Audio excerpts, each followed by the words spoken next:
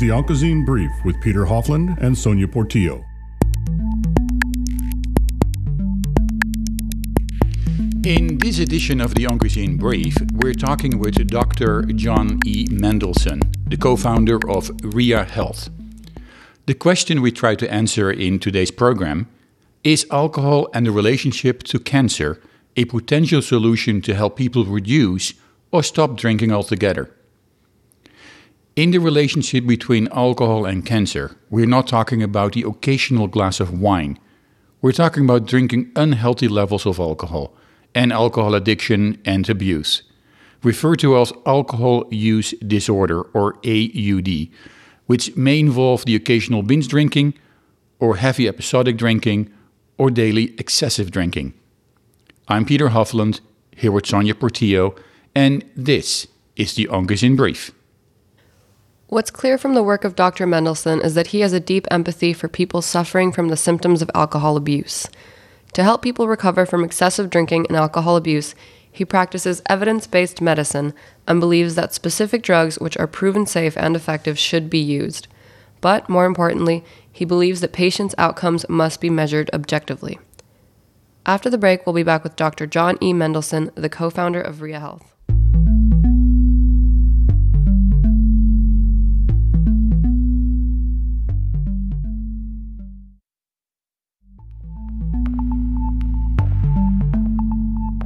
And welcome back. In today's program, we're talking with Dr. John E. Mendelson, the co-founder of RIA Health. Welcome to the Oncology Brief, Dr. Mendelson.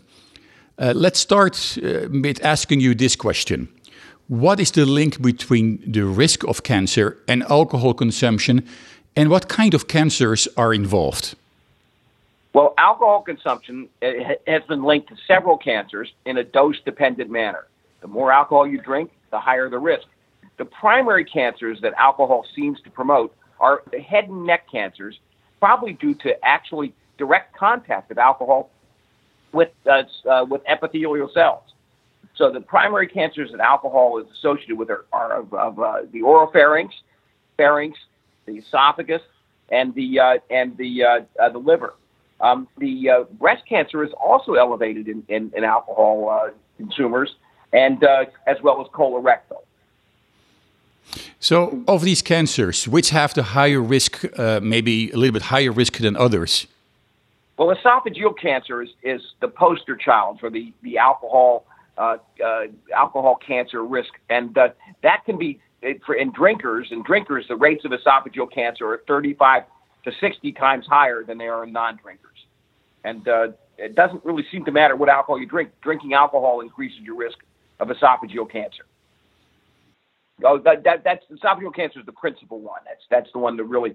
The rest of the cancers have strong associations, but again, not in the 35 plus range, 35 time range that esophageal cancer does. I see. Okay, so before really getting into the increased risk of alcohol abuse and cancer, can you tell us what defines moderate alcohol drinking and what constitutes heavier, like what you would consider heavy alcohol drinking? Yes. So the World Health Organization, as well as the National Institutes of Health, recommends that on any one occasion, women have no more than 3 drinks, and men have no more than 4 drinks. That's because the reason there's a gender difference is because women tend to weigh less than men, and alcohol is distributed in our body water, so that our mass really determines exactly what our blood alcohol levels will eventually be. So 3 drinks per occasion for women, 4 for men, and no more than 14 or 21 drinks. So a lower number per week. That defines normal drinking. Okay. So these are standard drinks, which are actually often smaller than what people drink today. So that's based on a percent alcohol by volume in wine of 12%. And many wines that are sold today are 16%. That rate is also predicated on assuming that the beer is 6% alcohol, and many of the new craft and home brews are 7 to 8%. So the drinks would have to be correspondingly smaller to stay within the limits. We call it a binge episode when someone has one more drink above that. So 4 drinks for women or 5 drinks for men in a single drinking occasion. And an occasion is about 2 to 3 hours. High-intensity drinking is add 1 more to those ones, so 5 and 6 drinks per occasion. Now, all of us have been to college, and all of us have been to, like graduate school or medical school. We've all exceeded those limits, I'm sure, at some point in our life. But we call those binge and high-intensity drinking episodes. Those episodes, if repeated on more than a weekly occasion, put people at very high risk for developing alcohol use disorder. Okay, and they sum into the dose-dependent risk of developing cancer at a later point in life. So high intensity and binge drinking, which is becoming kind of the norm in some populations, is a great concern. One big point to make maybe here is that the rate of high intensity and binge drinking has really climbed in women in the United States over the last decade. Recent epidemiologic data show an 80% or more increase in high intensity and binge drinking in women, and a corresponding another increase in elderly people over 60. So drinking rates have been going up, not down, over the last decade.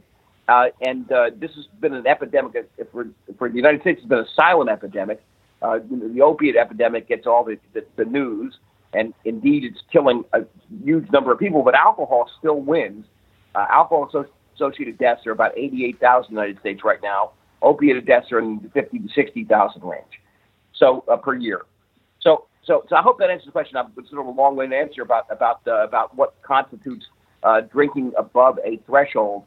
But basically, if you're down at 2 drinks a day on the average for women and 3 drinks a day on the average for men, you're at what's considered social drinking, and that's a level that appears to be associated with few health risks.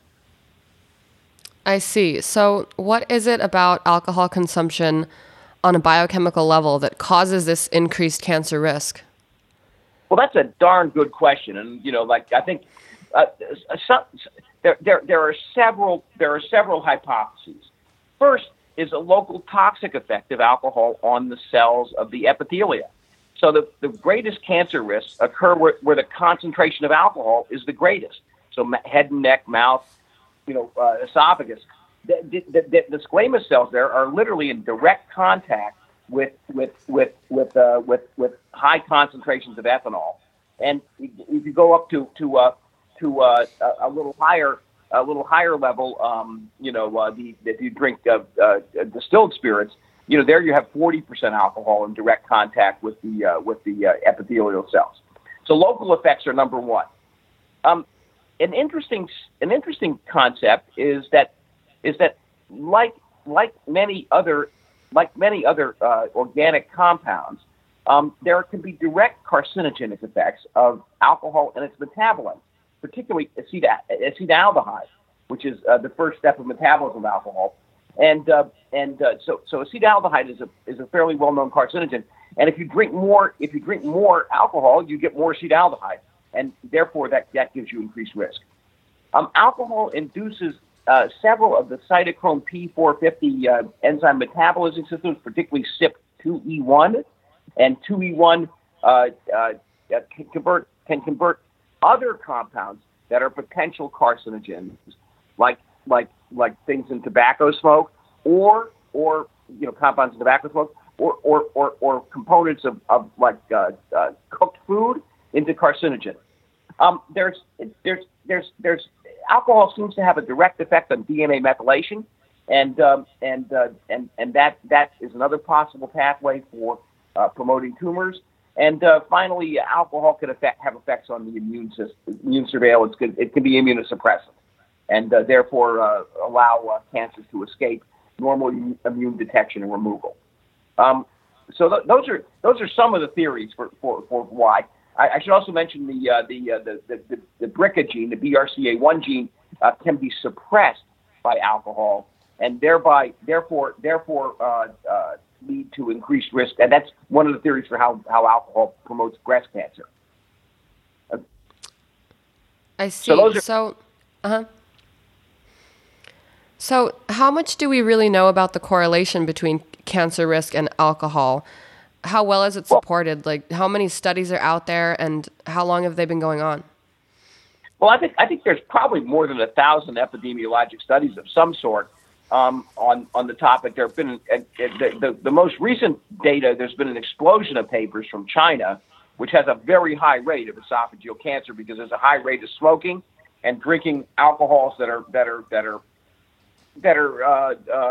probably full of other carcinogens. If anyone's had mutai or some of the local Chinese distilled spirits, those things. I don't think they're that. The distilling process doesn't remove a lot of the other aromatic hydrocarbons from them, and that's maybe part of their charm. Mm-hmm.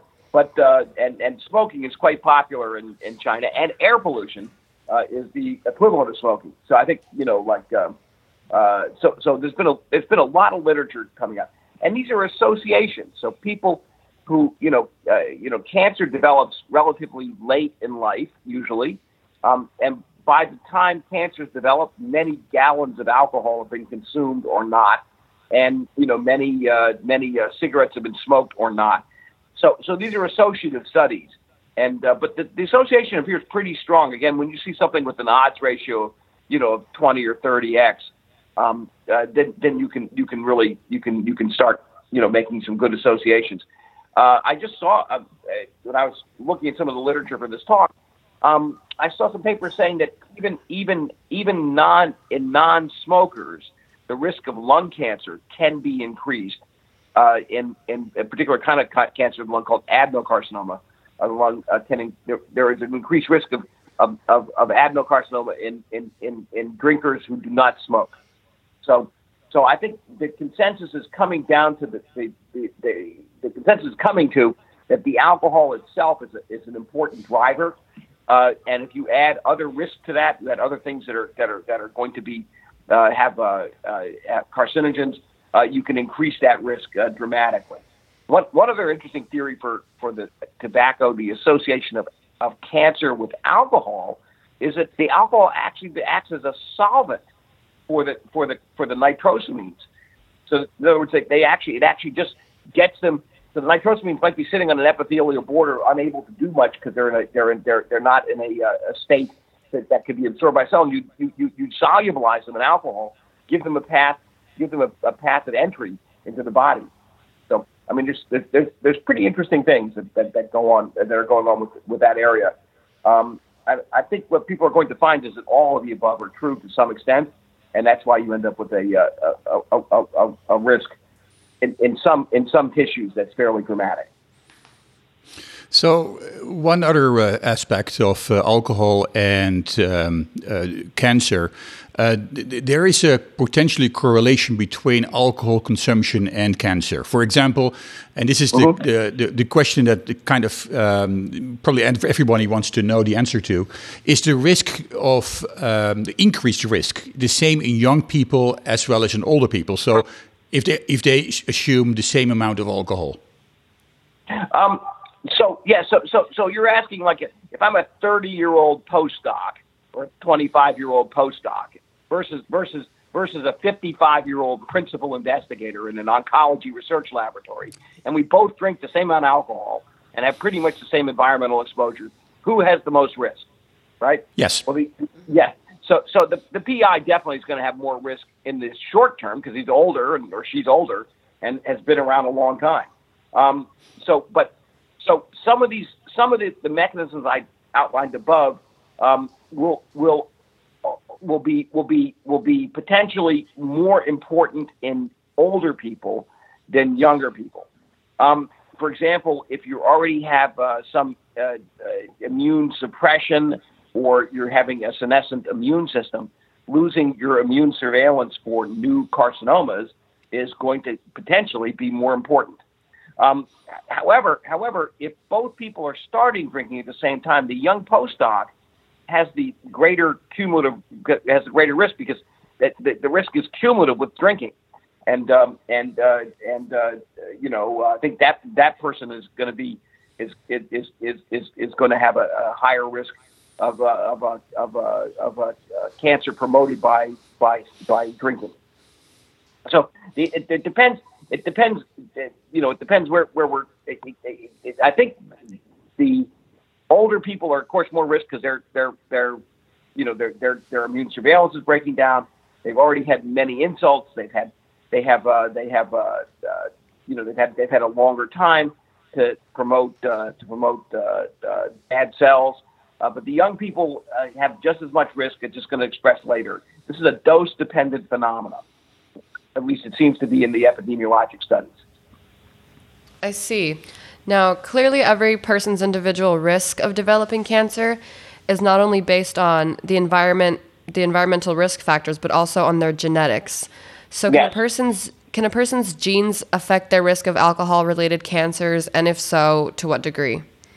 Well, we sort of mentioned the BRCA gene. I think if you have other genetic risks, alcohol should increase them, not decrease them. I don't for alcohol consumption. So there are two nested questions in what you're asking. The first question might be, like for the same amount of alcohol, right? Does certain genetic subtypes incur either risk or benefit for cancers? And the suppression of the BRCA gene might be one of those that would do that. The other direction is the certain genetic profiles increase the risk of drinking, thereby giving you a higher dose exposure to ethanol. And that we actually know better than the cancer side of it. Yes, there are genes that predict there are genetic patterns and familial patterns that predict higher drinking and higher intensity drinking in people, and so those ones are well known. So you can have more drinking, and you can have or more risk for cancer. One of the most interesting associations, and this is absolutely amazing. This is work of a woman named Rachel Tyndall in Toronto. So for smokers who have more of the cytochrome P452A1 gene, so they have extra copies, they're hypermetabolizers at that gene, smoke a heck of a lot more than other people. So that's CYP2E1 is involved in alcohol metabolism. CYP2A1 is involved in nicotine metabolism. Okay? So what happens in these people if they have a lot of CYP2A1 is they clear their nicotine much faster than other people. Okay? So every time they take a puff of nicotine, they get rid of it a lot quicker than other smokers or you or I might. Okay? And that translates into increased intensity of smoking. So they smoke a lot more. And in fact, these are the people who wake up in the morning and smoke cigarettes right away. They have what's called a Fagerstrom score. They're highly dependent on nicotine. So that stinks. There you got this gene that makes you, if you smoke a lot more. Like you become in the chain smokers. There's actually a genetic force that makes them chain smokers. But even worse is that CYP2A1 metabolizes nitrosamines into carcinogenic nitrosamines from non-carcinogenic ones. So you not only smoke more, but you take the tars and you make more of the cancer-causing components of those, right? And now you add alcohol to that, and you have a good-sized mess. So people who are hypermetabolizers at CYP2A1 have a much higher risk of smoking complications, including cancer, and that's well described. And alcohol will again push that up by having the effect on the CYP2E1, and again making metabolizing even more of your tars into carcinogenic materials. So let's shift gears a little bit. And from all the news that we have right now about the link between cancer and alcohol consumption, combination with smoking maybe, but what about prevention? And how does prevention reduce the risk of getting cancer in combination with alcohol consumption? And furthermore, how does this cancer risk change in persons if they stop drinking alcohol? And another important question is there an immediate reduction in the risk if they stop drinking at a certain time? Well, okay. So we don't have a good preventive message here other than to keep your alcohol consumption down. I think, and avoid co-carcinogens like cigarettes. I don't think there's a coherent public health message on this point yet.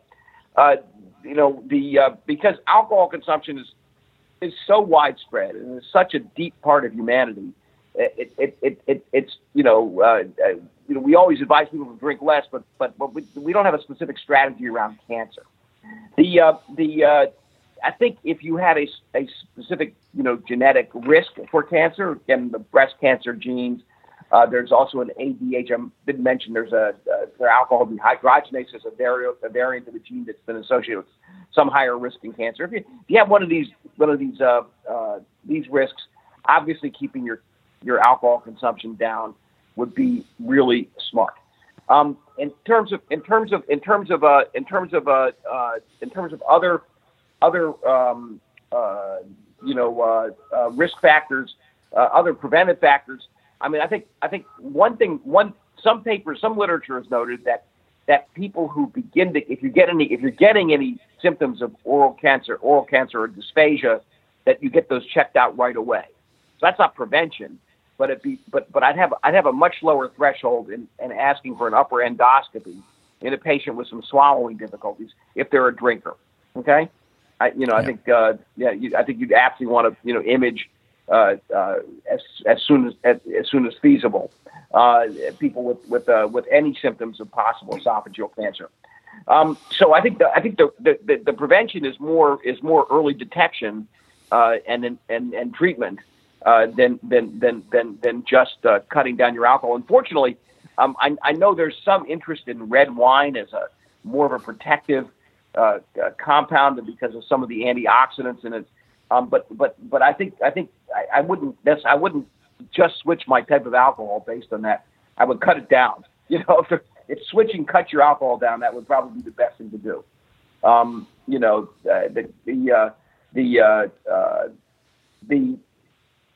I'm not sure I'm answering the question completely, but I think the answer is there aren't any firm recommendations at this point on prevention, other than don't do it. Okay. Yeah. Well, after the break, we'll be back with Dr. Mendelson of RIA Health. So we have a short break right now, and actually, I'm going to welcome you back right now, and then we continue with the recording. Okay. Sure. Okay. I think you're doing good. Thank you. Just look good. And welcome back. In today's program, we're talking with Dr. Mendelson of RIA Health about the link between alcohol and the risk of cancer. In the link between alcohol abuse and cancer, is there a difference between drinking wine or hard liquor? Well, so to the extent that the local concentration of alcohol in the tissues that are most likely to develop cancer, is concentration dependent. No. So if you dilute distilled spirits so that there's the same concentration of alcohol as there is in wine, they should have equal risk. So the specific type of alcohol doesn't seem to have a lot of effect on your risk. The multiplier for risk for alcohol is cigarette smoking and other carcinogen exposure, and so the alcohol acts as a multiplying factor for those always. But the answer is that I think if you're going to drink, let's say bourbon neat, with no ice, like you're going to be a James Bond, or have a shot, right? And then I think those drinks have a much higher concentration of ethanol, and they often hurt as you're drinking them. So you see in the movies you always see the guy wince, and I think from my personal experience I would agree. When you try something with a very high alcohol concentration, it's uncomfortable. Those are likely to be more damaging and more risky, as opposed to lower alcohol concentration beverages. So and that is another key question, is look at the combination between wine, hard liquor, or say, for example, people that are currently in treatment, undergoing chemotherapy, for example. Is it safe for people to combine or the drinking of alcohol while they undergo treatment? I think many chemotherapies have a side effect of nausea and vomiting, so that's going to limit alcohol intake right there. I think that's going to be specific to each version of chemo. I think that's going to be but in general, low amounts of consumption of alcohol would if people are drinking for pleasure and they enjoy it still, it's unlikely to contribute more risk to their situation. In other words, if I had esophageal cancer and was receiving some treatment, would I still drink? Well, esophageal I might not, but breast I might. Right? I think it's a really good question. Actually, I haven't had a patient ask that one of me, and I haven't addressed it in clinical practice. Most of the time, if a patient asks a doc, one of us, should he or she do something, and it was in any way associated with their problem, we tell them not to do it. And what's the upside of me telling you to do something potentially dangerous? Nothing, right? So in the exam room, I'm likely to tell you not to drink at all. But is there data to support that point? And I don't think there's data one way or another. And I think if low intensity, like an average of 2 drinks a day was your baseline alcohol consumption, and you really enjoyed it, and it made you feel good while you were undergoing treatment, I wouldn't be opposed to it, right? So I think I think that. But again, in a one-on-one relationship with a patient in the exam room, it's going to be hard for anyone to recommend it, right? Yeah. Most people are going to say, no, don't do it, Well, so it's actually safe to say that. You can probably skydive. You can probably go skydiving when you're getting chemotherapy, but I'm not going to tell you to go do it, right? Right. So, in all reality, it's something that a patient should ask their physician, and actually, it's the information is between the physician and the patient to discuss their specific kind of problems in this case. Yeah, so that's a specific type of therapy. That's number one, and then number two, what's the benefit of the alcohol? Okay, right? I mean, alcohol really has no medical benefits. The benefit is getting intoxicated. Enjoying the feelings that it generates, the emotions and the moods. So there's no medical benefit to intoxication. So in some ways, it's the wrong question to ask a doctor, right? The right question is this really enjoyable? And the interesting answer that would come out of that is if people aren't enjoying it, why are they doing it? And if the answer to that question is because they have withdrawal symptoms or they have more anxiety or something else, then they have alcohol dependence and cancer, right? And that will need to be dealt with one way or another. So I think the more interesting question and the more important question would be does this individual really have control over their drinking? And if they do, then the only reason they should be drinking is for the joy and the pleasure of drinking, not for any other reason. And if they're not doing that, then and they're not able to stop, then they have an alcohol dependence problem that needs to be addressed. And it can be, alcohol dependence is not always like, it's not people in the gutter in the street. It's mostly people of the 60 million Americans. It's mostly people who are fairly high functioning and don't have a lot of impairments due to their drinking, but have enough that they need to stop it. And this might be an example of a place where someone with a low level of abuse and dependence who can't cut down or stop, or feels compelled to drink, would actually merit treatment for their alcohol use disorder as well as their cancer.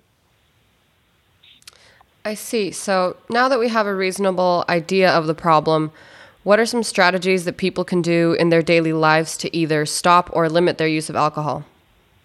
Well, the first one is so obvious. You stop or cut down. I mean, you set limits. You say, I'm not going to drink more than X, like per unit of time. I think one of the most interesting ones amongst, like this, you have a fairly educated population here in this particular broadcast. First thing to do is know how much alcohol you're drinking.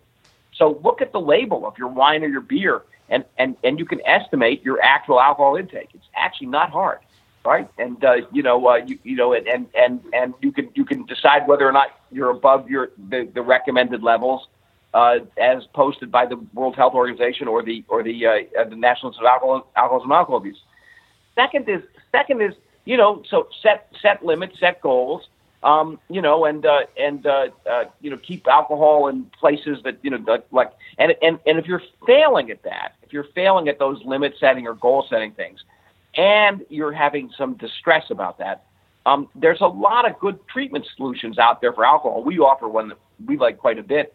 I've been an NIH-funded investigator and addiction researcher for many, many years, and there's a large amount of evidence-based interventions and systems that allow people to either gain control of their drinking or to stop it entirely, that are underutilized in Western society. So the NIH has conducted, spent a fortune on clinical trials demonstrating, medications that decrease alcohol consumption, and these medications are simply not used in clinical practice. It's truly amazing. So the patients. So there are medical management strategies to decrease alcohol consumption that work. There are also behavioral strategies that work. People don't have to go to a residential program or even join AA. Though AA can be quite good for people who are looking for a social group or a social network. I think that would if someone has limited their social circle is fairly small, they're limited, they have a lot of isolation. AA can even help with cancer treatment. So I think having a social network of people who support you is really important to get through any form of medical catastrophe. So the best way is to cut down, to cut down. And if that fails, then you need people like me who actually offer treatments for alcohol addiction and dependence. And I think our big message there is that you don't have to be, completely out of control at the bottom of something. I mean, the mythology of addiction treatment is that you have to reach bottom and somehow be completely incapacitated, and have lost everything important in your life before you merit treatment. That's not a true statement. That would be like telling a cancer patient you need to wait for, distant metastasis before you started treatment. And we certainly don't recommend that in cancer therapeutics. Great, you have a localized melanoma here, come back when it's spread, right? Then I'll treat you. Would be considered you'd be a lunatic. But that's our approach to addiction treatment. You have a problem, you're having a problem cutting down or controlling your alcohol at a time in your life when you really need to, when you should cut back, that, drinking to the point where you're nearly unconscious is certainly not going to help your cancer chemotherapy. Drinking well above for example, we have patients in our program all the time who drink between 1 and 2 bottles of wine a night, right? Well, that's going to have immunosuppressive effects, activate some of the enzymes we talked about. There's no way that's going to help your cancer chemotherapy. Okay, so that person needs to cut back, and we have techniques and technologies to help with that. But again, you don't have to. You can be functional. You can have a job, still have your relationships. Not having had any legal entanglements like DUIs. And be enjoying life and still have out of control alcohol use. And there are paths to take care of that work and that don't require going to some place where they have where it costs $25,000 for a month, or going to a church basement and sitting on a folding chair, with people that you don't get along with, which would be the AA model cases. Okay. I see. Okay. Now we're going to take a quick break, after which we'll be back with Dr. Mendelson of RIA Health.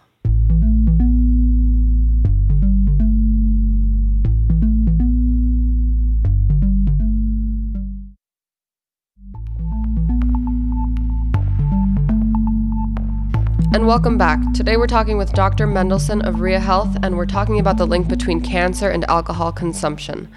Dr. Mendelson, through RIA Health, you're offering people the opportunity to meet with you online via confidential telemedicine appointments. And this makes it possible for you to help your patients anywhere in their own home at a time that's convenient for them.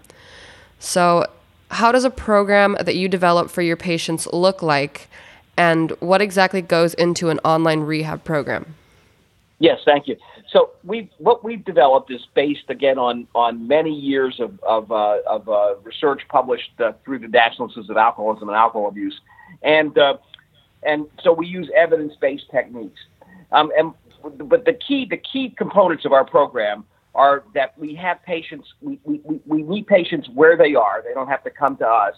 And we have a system where they get treatment in small chunks of time. They don't have to devote whole days or weeks to our program. Every patient in our program, we get them a breathalyzer, and they breathalyze twice a day. The breathalyzer actually quantifies the amount of alcohol they're ingesting. So, as I told you, like men and women have different alcohol. If a 110-pound woman drinks with her 220-pound boyfriend, and they drink exactly the same amount of alcohol, the 110-pound woman will have more than twice the blood alcohol level as the 220-pound man. And so blood alcohol levels vary between individuals, and knowing the amount of alcohol in the blood tells you the amount of alcohol in the brain, and that's where the drug is doing its work and eventually promoting addiction.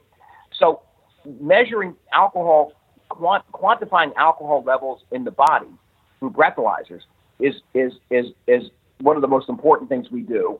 And we've built a system so people can do that simply. We have breathalyzers that pair to smartphones by Bluetooth and give us data on just how much alcohol people are consuming. And I describe that like a speedometer. Unless you know how fast you're going, you really can't decide what your risk of a crash is. So step one, quantify alcohol. Step two, we offer coaching. The coaching is done in contrast to psychotherapy, where someone's exploring your relationship with your mother or other deep issues about who you are and what you do. Coaching is more of a positive, honesty system to keep people moving forward and to let them know when they're not achieving what they can achieve. So we do coaching, and the coaching is delivered either by text messages or by conversations with the coach that usually last about 5 minutes or less. Number three, we use medications. The medications have been shown in clinical trials to either decrease the amount of alcohol people consume in a day, so decrease a alcohol consumption on a heavy drinking day, or to decrease the number of days drinking per week. Okay? So those are two separate phenomena. First, you can have a day where you don't drink at all, or you can have a day where you drink less on a particular day. And so those are and treatment modalities, at least in the evidence-based universe, are evaluated in those two parameters. And finally, we put all that together in an app and a fairly easy to access technology that's simple and relatively intuitive. And that's what we do. So what goes on in our program are a lot of small contacts, like people texting back and forth,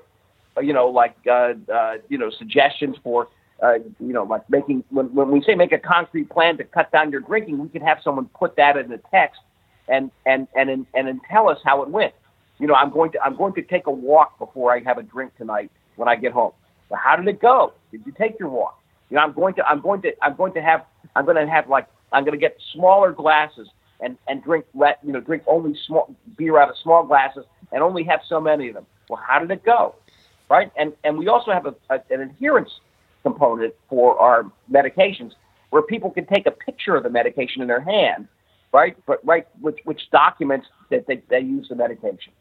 So we put all those things together, and it doesn't sound complicated, but you sum them all up, it actually has a striking benefit. The medications we use are naltrexone is the leading medication. That's been known to be effective against alcohol consumption for more than 30 years, and yet it has hardly been used at all. There is a injectable version of naltrexone called Vivitrol that's shown some increased success because people, the problem with the oral version, they don't take it. But we found a way to make naltrexone work and work better, and that's through the breathalyzer. People have to be able to see how much how much use is decreased over time. We also use topiramate, gabapentin, baclofen, and all these drugs have published evidence of efficacy. Okay, so in terms of how we're doing, how are we doing in some of this? Well, we've been operational since last January, so we're coming up on 11 months, and we've enrolled over that time a large number of patients, and most of them are sticking with us. Our average patient stays with us voluntarily. They're not. No one's coerced into our program, and there's no these are all people doing their normal thing in their daily lives. Our average patient stays with us about 7 months. Over that time period, people suppress their drinking from whatever baseline they start at, and it's usually an average of for cognoscenti out there, it's an average of 0.09 to 0.10 is the baseline blood alcohol levels. They suppress that from that level down to less than a 0.04. So we get about a 60% suppression of objectively measured alcohol consumption, and that effect happens usually in the first 2 months and persists for the full 8 months the patients remain in the program, and likely beyond after they stop paying for our services. We're also showing an increase in non-drinking days per week from an average of 1.5 to an average of 4.2 days per week. So people they have days they don't drink at all, and for many people that's revolutionary. They've never had those before, or at least since they've been adults. So I think that's that. So we're doing very well. The biggest news is for us. We think the biggest scientific news is the persistence of participation. The biggest problem with for addiction, many people, if any of your listeners have addiction, they're going to know this. But the big problem is that the little voice that says, "Oh, I can have one," I don't need to, or this isn't so bad, or I don't really have to fix this. This is actually okay. It's that voice of inertia and denial that prevents action, and that little voice crawls out all the time with people. And so the fact that they persist in treatment means that they're able to manage that voice. You don't necessarily banish it. You don't make it go away completely. You manage it so that your consumption falls into a more normal range. Our theory is that when if you look at people, and if I'm going on too much here, just tell me to. But if you look at people who've been through treatment programs, so like been in the residential program, and people who participated in AA and achieved a period of sobriety, you look at them 5 or 10 years later, about 80% of them are drinking, but at lower levels. Okay. Mm-hmm. So our theory is that if people readjust their alcohol consumption over a year or 2 year period, that could persist. Okay. And so we can retrain them to get to lower levels of consumption. And the medications can really help that. It's a little like managing asthma, right? You really can make a difference over time. So who are the people that could benefit from something like this over a traditional rehab? Well, I think anyone, there are very few people who need a traditional rehab over what we're offering, okay? Meaning that they need to be in a safe place, completely separated from their community and their loved ones. I think, I think we're positioned to be a first line treatment for just about anyone who wants to cut down their alcohol or control it. We've sent a few patients that have not done well in our program and have gone to residential programs, but we're a first line. We're a good first line because we're affordable. were done in your home, in your community, and because we have known efficacy targets that we can use, and we can tell patients when they're not doing well too. We're completely aware of when people aren't achieving the goals they need to achieve. So I think we're a better first line treatment than almost anything else available at the present time. And again, it's because we get the objective measures, we have the support, we have the ability to do this in people's community in real time, in real life, and to monitor adherence as well. So we're obviously, we're quite happy with the way it's working out. I think from the perspective of a science guy who actually has done clinical trials in this area, the thing that's been most amazing to me is the persistence in treatment. So we kind of anticipated early that we'd have people go for a month, then quit, then come back 3 months later, stay for 2 months and quit, and then come back 6 months later and stay for a year, like that. But our patients are staying with us right at the bat, right off the jump, and breathalyzing, giving us the data, right? So that's been the most amazing thing, and one that shows that in one of the other myths in alcohol treatment is that the patients don't want to get better, but that's not true. The patients just want a treatment system, and we're proving it. They just want a treatment system that's accessible and not too nuts in its own. I mean, think about it. If you have a problem with your behavior and you're told you have to go to this 28-day program, right, and give up your job, give up your marriage, give up your family life, right, and spend a fortune like buying a car. That's the cost of these programs, is like buying a new car for 1 month, right? This is not a palatable choice. This is not a palatable choice, right? This is a choice you'd rather not make. So we have an alternative to that choice. So as a last question, we are right now at the end of the program, but in your experience with your patients, and this may be related to cancer or cancer risk or not, but what in your perception is the most difficult aspect for people to stop drinking too much? Well, getting started. To be honest with you, getting started is the hardest part. The inertia of this is never going to change, right? And the inertia right now that it's not modifiable unless you do all this, that you have to rip out every part of your life, and now, the language used around addiction is just stunning. And if we were to use it around cancer, it'd be so cruel. So we tell people that if they're drinking, we tell them they're clean or they're dirty. You're going to get clean. Well, if not, you're dirty. We don't. Some doctors used to say for cancer, you got a dirty scan. Well, that's not the right language, is it? We tell people that they either and cancer has a little of this. They're either lapsed. People go into recovery, and so you have to recover something, and then you can have a relapse. Well, if you relapse, that means you were lapsed to begin with, right? And being lapsed is a sort of a spiritual term for not having God. That's pretty bleak, right? You're a lapsed person, and the best you can do is to relapse or recover. So the language is completely pejorative, and makes people not want to face. Would I want to go in for a medical therapy where I was told I was a dirty person, who needed an intervention? And it's wrong words.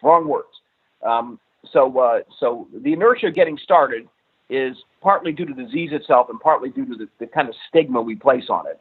When I was a medical student, cancer was really stigmatized. There were patients,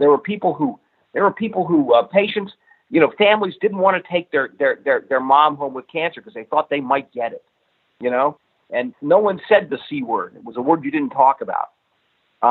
Today cancer is completely destigmatized. Even cancers where personal behaviors play a large role in acquiring them, like lung cancer with smokers. We're not blaming the cancer patient for their cancer, but addictions are still highly stigmatized, and there's a lot of blame and guilt and shame, and shame is never good. So I think that's our big challenge is overcoming the shame, the stigma, the guilt, and using a language framework that isn't by itself pejorative and negative. The interview you've just heard with Dr. Mendelson was recorded on November 17, 2017. For more information about Dr. Mendelson and RIA Health, please visit the company's website at riahealth.com. That is RIA health.com. On this website, there's also an alcohol use survey, a brief 11-question survey which is designed to help you assess your drinking habits. We know that based on this interview, you may have questions. So please submit your questions to our editorial team via email, Facebook, or Twitter. We'll post as many answers as we can on our website, oncozine.com. That is ONCOZINE.com. Thank you all, and thank you for listening. And join us again for our next episode. I'm Peter Hofland, here with Sonia Portillo, and this is the Oncozine Brief.